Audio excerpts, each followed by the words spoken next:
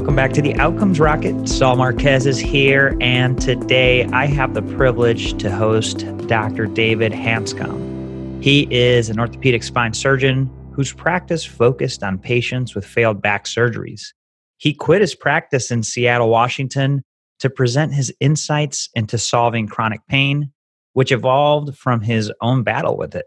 The second edition of his book, Back in Control, A Surgeon's Roadmap Out of Chronic Pain, is just a great read. His website, backincontrol.com, presents an action plan on how to get rid of chronic pain, how to cure it. His new book, Do You Really Need Spine Surgery? Take Control with a Surgeon's Advice, was released this fall, 2019.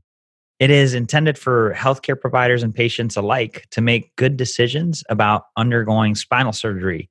We're going to be diving into healthcare costs, the use of medicine, the overuse of medicine, and chronic pain. And Dr. Hanscom is going to give us his perspective on it. So just such a privilege to have you here, David. Thanks so much for joining us. Yeah, thank you very much for having me on your show. So before we dive in to what you guys do at Back in Control, Dr. Hanscom, I want to better understand what inspires your work in healthcare. Can you share with us a little bit about that?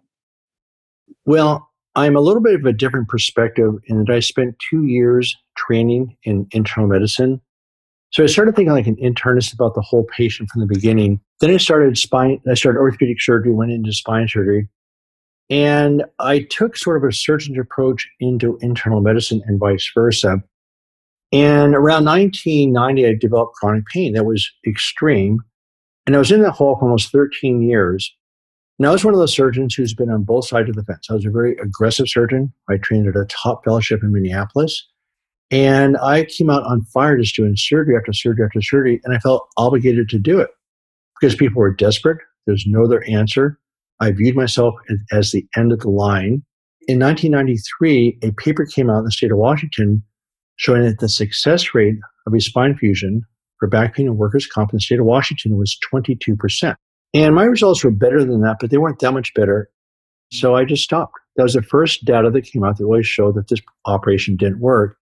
And then since then, there's not been one research paper in 60 years that documents that a spine fusion for back pain actually works.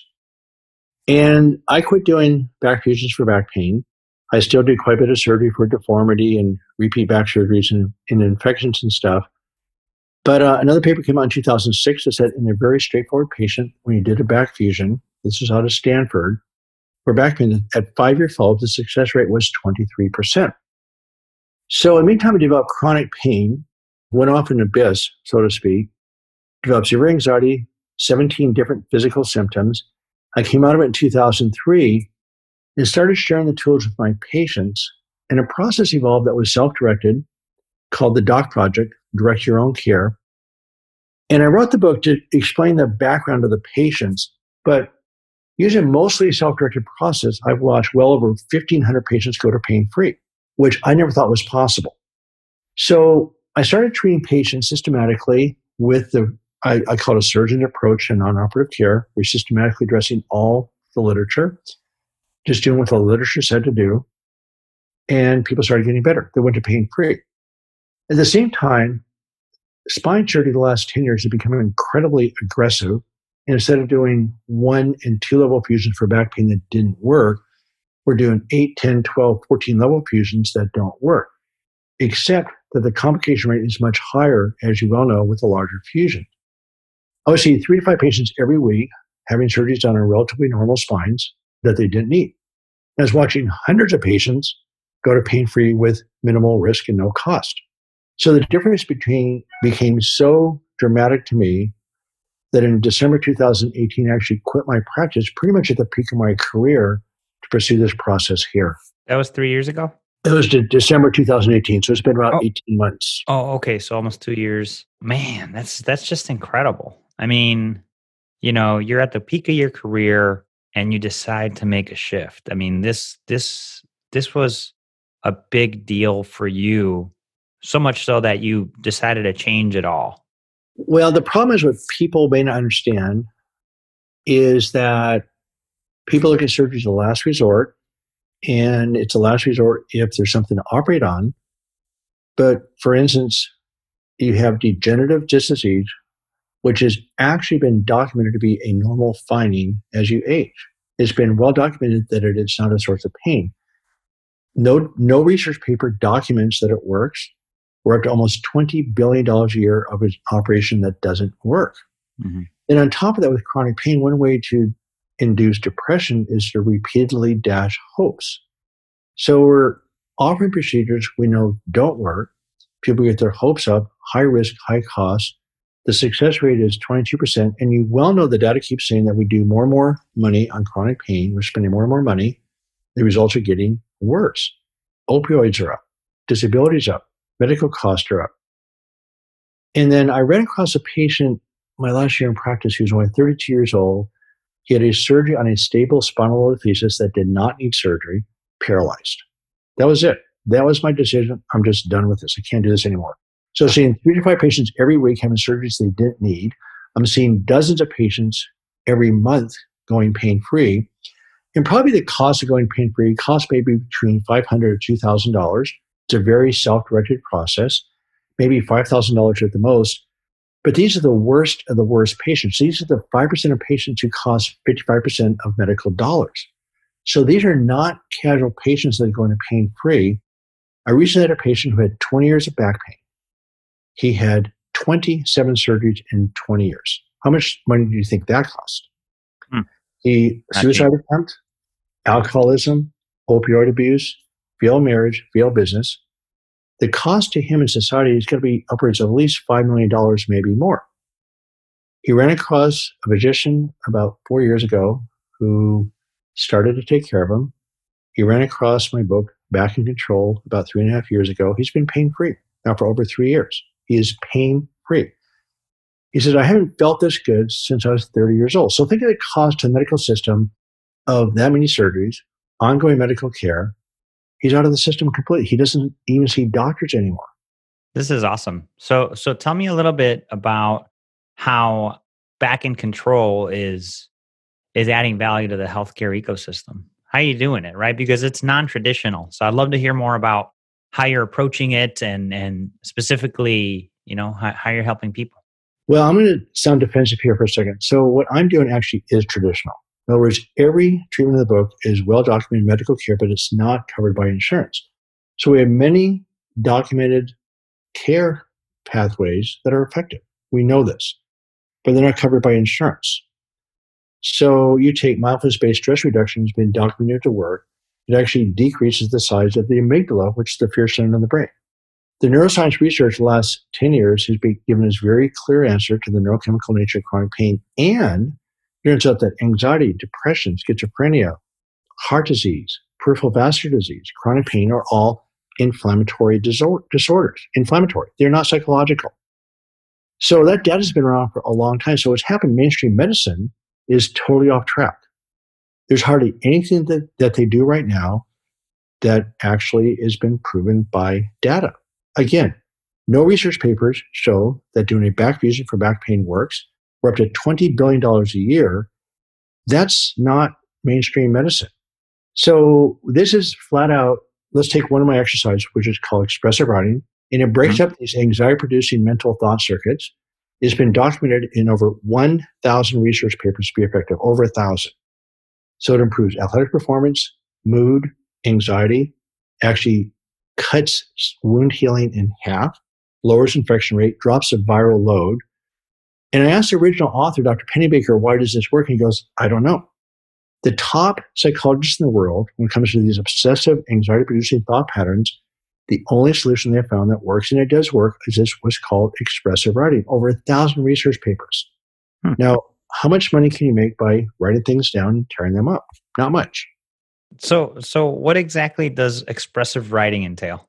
So I was in chronic pain for 15 years, and I ran across a book where this guy said to start writing things down, which I did. And it was a great book called Feeling Good by David Burns. It's based on book-based cognitive behavioral therapy. And I thought it was the book. Turns out it was the expressive writing. You simply write down your thoughts and you tear them up. Positive, negative, it doesn't matter. And what happens the essence of chronic pain is it's your body's response to a threat, which fires up your immune system and inflammation. The solution revolves around safety. So repressed emotions are all a threat, but you can't escape your thoughts. What I think the expressive writing does is simply separate you from your thoughts. Your thoughts are on the table. You're here. Oh, okay. There's now a space connected with vision and feel, which is part of your unconscious brain. The unconscious brain processes about 20 million bits of information per second. The conscious brain processes 40. So this is not a psychological issue. Anxiety is a pain. Remember, anxiety is a response to a threat. It's not the cause. So what happens in medicine right now is that we're actually creating anxiety with promising things that don't work. We are predatory, is that we know these don't work. Instead of calming people down, we're firing them up. And the number one thing I think is causing disability right now is that we're so production-based on procedures that don't work, that the one factor that I think determines success versus failure is talking to the patient. So what's happening, if you're willing to solve the healthcare issue, you would triple or quadruple the time spent talking to the patient. Whether it's primary care internist or surgeon, that's the essence of everything. Nothing else really works if you can't talk to the patient. So if you can't feel safe with your doctor, where are you going to feel safe? So that one factor of not paying, in fact, it's the other way around right now, is that hospital administrator salaries have gone up something like 3,000%. Doctor salaries have gone up 15%. And there's a lot of money going into administration and middle management. And what they're doing, they're pushing the doctors to be more and more productive. The money is going into their pockets. They're taking away our capacity to talk to the patient. So two things happen. First of all, the patient doesn't feel safe. And guess what? They actually aren't safe. But the second thing is, if you're a patient, you want to know me, I want to know you. So how can you make these massive surgical decisions on the first visit? It makes no sense at all. Mm-hmm. So again, the solution for chronic pain / chronic disease is safety. It has to start with time with your physician and rewarding it, not punishing it. And it's difficult to do, right? When insurance pays for operating, not necessarily expressive writing or spending extra time with your patient. So tell us a little bit about how you're approaching this and you know how you're making this all work. Well, I've sort of given up on the medical profession for the moment. Now, the reason why I think this is solvable is I do think it has to come from the public, the patients. Mm-hmm. Also, remember, the administrators and doctors are also patients themselves. Remember, it's your families and friends who are also undergoing medical care. So right now, instead of creating a sense of safety and helping people, we're actually creating disability, and we're actually creating disease, not solving it. So my thing is public relations, going out to the public with podcasts like this. I've been on national TV, national radio. I have an app coming out starting in about 2 months, which basically takes people through this journey with a little bit more of a directed manner. And it's designed to create an experience of safety and pleasure. It's a very entertaining, creative app. It's called the Doc Journey, Direct Your Own Care Journey. And it's based on these workshops we did back in New York at the Omega Institute, where we had 15 to 25 people in a room, very structured, very safe. And my wife is a tap dancer. My daughter is a somatic arts therapist. And we shared enjoyable experiences together. So between social connection, structure, laughing, about 80% of people went pain-free in 3 to 5 days, every time, every workshop. So again, it's like creating a sense of safety that changes the body's chemistry, lowers inflammation, and promotes health. So I do think the medical profession, if we're serious about the health of our country, health of our nation, has got to flip this paradigm. And this pandemic may be the reason to do this, because what's happening, I read a Wall Street Journal article a few weeks ago that said hospitals are losing money because they're not able to make money on profitable procedures. Well, they're making money on profitable procedures that have been documented to be ineffective, right? That makes no sense. Right. So why should you as a patient be the source of this hospital's income, the administrator's income, and the physician's income? And the reason why I think this can and should work is that doctors like talking to the patients. So people accuse physicians of being money hungry, et cetera, and everybody should make money. I'm not against making money. I like making money. But it shouldn't be at the expense of other people's health. Mm-hmm. And right now you have this process of I agree. the whole process, everybody's in the game. We have insurances, we have the hospitals, we have everybody making money off of people's illness. Right now with the pandemic, we first of all are under stress. Remember, anxiety is a result of a threat. The threat is uncertainty plus inadequate medical care. So we've created disease. And remember, almost every person that dies of the COVID virus has pre-existing conditions. Right. Well, guess where do those come from? So you get adult onset diabetes, eating issues, cardiac disease, lung disease.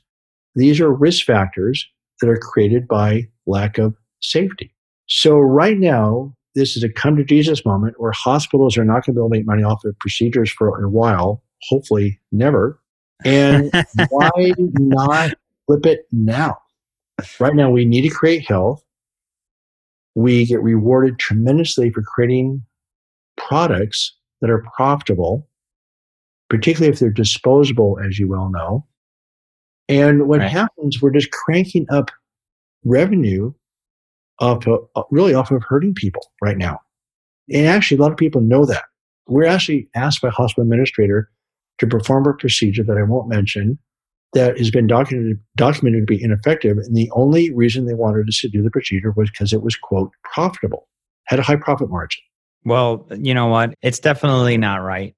And as you think about the issue at hand, we're faced with this problem as individuals, with our families as well, and as employers with our employees, right? All the lives that we cover through health benefits.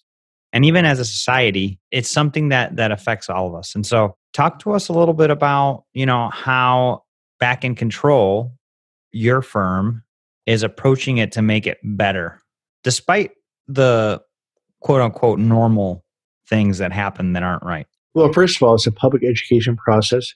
It's about 90% self-directed. You don't need pain clinics. You don't need psychologists. What you do need, that the solution to chronic pain, by the way, is a primary care program. Mm-hmm. Because chronic pain consists of sleep, stress, medications, physical conditioning. All these things are really primary care. They're not, quote, psychological. Most of the patients that have gotten better are not psychologists, have never seen a psychologist. So the bottom line is that I am working with people to educate primary care physicians to have access to the book and the website and the programming. Cool. So what it does, it puts the responsibility for care under the patient's lap, not primary care. So it allows primary care to be more efficient, it's more enjoyable, and it's more effective. So from a cost standpoint, it costs minimal amount to educate the patients. They take control of their own care. They direct their own resources. And it's a big deal. I'm also setting up group systems. There's a group back in North Carolina called Integrated Pain Solutions that has used the DOC project as a basis for group therapy. They do shared medical appointments of 10 to 12 people in a group. They meet once a month. They've cut the average morphine equivalence in this group from 100 milliequivalents of morphine a day down to 40. And what happened is that the people that are socially isolated develop chronic pain. So the social connection has been a big deal. And at the end of the year, the patients refused to break up. They had to create a second year of curriculum.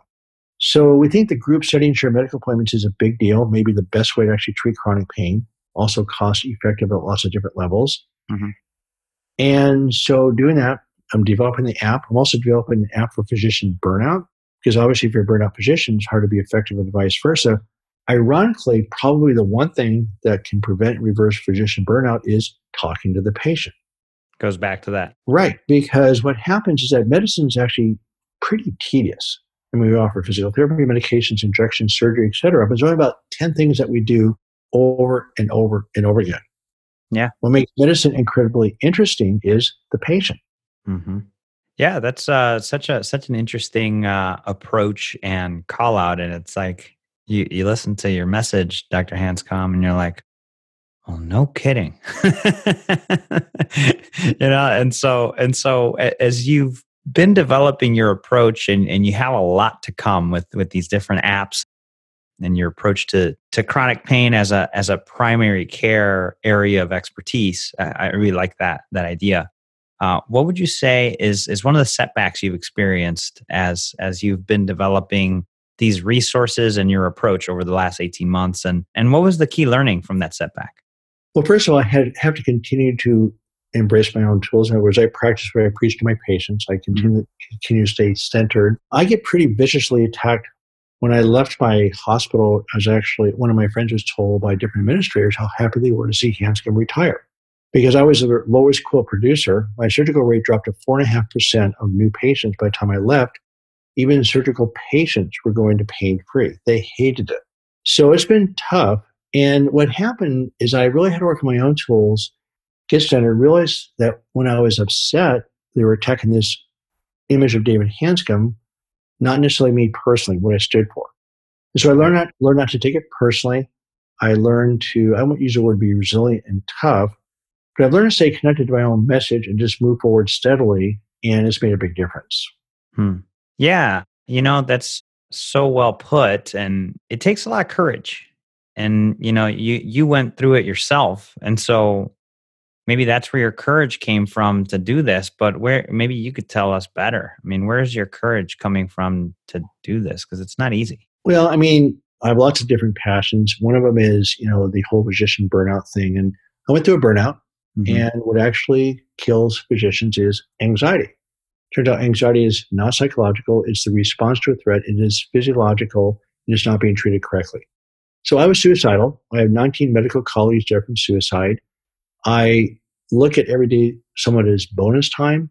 And in the doctor's defense, I would have no insight into this at all if I hadn't gone through what I went through, because we're just taught the wrong thing. So first of all, I shouldn't be here. Honestly, I actually proceeded with my own demise. And again, having 19 medical colleagues and counting, by the way, disappear has been very sobering. And so I consider every day a bonus day. I consider it a privilege to carry this message forward. Two of my biggest mentors have taught me that adversity is your opportunity to actually move forward. In other words, embrace opportunity. In fact, one of my friends said, never waste a crisis. And so I don't like the adversity. I don't welcome it. But I've also learned that each time it comes at me, I just go back to my own basic tools I teach my patients, get regrounded in what I'm doing, and just keep moving forward. So I've also learned the key word persistence, just one day at a time, one podcast, one patient. I do a roundtable every Tuesdays and Thursdays at noon for an hour. There's about 20 to 30 people on the roundtable.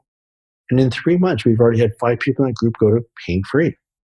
So it's also inspiring with my patient successes that it actually keeps me going also. Wow. That's a great story, David. And congratulations. Amazing that you got yourself out of that rut and now are working and are inspired to help others with their pain. And there's a lot of physicians hurting out there as well. And, hopefully if you're listening to this message, you're finding some inspiration in Dr. Hanscom's message and story. So I think it's awesome what you're doing, David. And so what would you say excites you most today? It really comes down to one patient at a time, one person at a time. I think on this roundtable, there must be 8 physicians on it, and 3 or 4 of them have already turned it around. So just watching people, one person at a time, get energized and move forward like that just feels good. I just enjoy it. As one of my friends told me, I just simply get energized by my patients. And I do miss my practice. I will say I like being in the trenches. I'm, quote, retired, but not really. But yeah, I really do miss being in the trenches and doing what I did. I had a wonderful, incredible team. We watched patient after patient get better. But I just felt like I needed to leverage what I knew more out to the real world. So yeah, I definitely miss that part of my practice too. Yeah, you did it for so long and now you're making the shift. But I see your new practice growing and it feels more at the heart of what you're after. So, that's pretty exciting in itself, wouldn't you say? Yeah. And what I try not to get discouraged about, again, that's why I go to one patient at a time, because there's a big system out there to change. And I do think it will come from the ground up. And I do think that the public is understanding that a lot of things are being done to them that are not helpful. They're starting to seek alternatives. So the last 2 years, I'd say there's a big shift in the public awareness of what might work. There's also many physicians, of course, that feel the same way I do. And my whole thing is collaboration, collaboration, collaboration. And we're slowly bringing together a group of people who think the same way, creating a certain momentum. Yeah, and it's starting to happen. Congratulations. It's awesome. And so folks, that today we wanted to spend a little bit of time diving into the problem of care and over operation and the issues of burnout. And it's been a fantastic episode. We're going to have a part 2 to this where we dive into Dr. Hanscom's view on the solutions. And so we got another exciting podcast coming to you in this small series. But before we conclude, David, I'd love if you could just leave us with the closing thought before we join again next time. And then the best place where the listeners could get in touch with you to continue the conversation and learn more. My main message is use the tools yourself. The way you actually help your patients is helping yourself. The tools are not very hard to do, but by connecting to yourself, you'll be able to connect to your patients and vice versa. So it's all about connected and engaged thinking, and about fixing is just being with what is on a given moment that you're in. It's a great takeaway. And where can the listeners get in touch, David? The website is backincontrol.com, one word. The new app will be available on that site. The website right now, by the way, is open source. People can always have access to that. The book is on Amazon, Back in Control, A Surgeon's Roadmap Out of Chronic Pain. The other book, Do You Really Need Spine Surgery?, I think is really going to be helpful. It really clarifies very quickly in a quadrant who doesn't need surgery. So I am not against surgery. I'm just against surgery that doesn't make any sense. So it's a quick read. It adds a lot of clarity to the decision making. And I'm very excited about that book also, called Do You Really Need Spine Surgery? Love it. And folks, as Dr. Hanscom mentioned, backincontrol.com is the website. You'll find the books there. You'll find resources there. You'll find a link where you could join the Tuesday and Thursday Q&A roundtables. Just a wealth of resources and free guides that he offers there. Just really brilliant stuff. So make sure to check that out. David, thank you so much. This has been a wonderful discussion, and I'm excited for our next one. Thank you.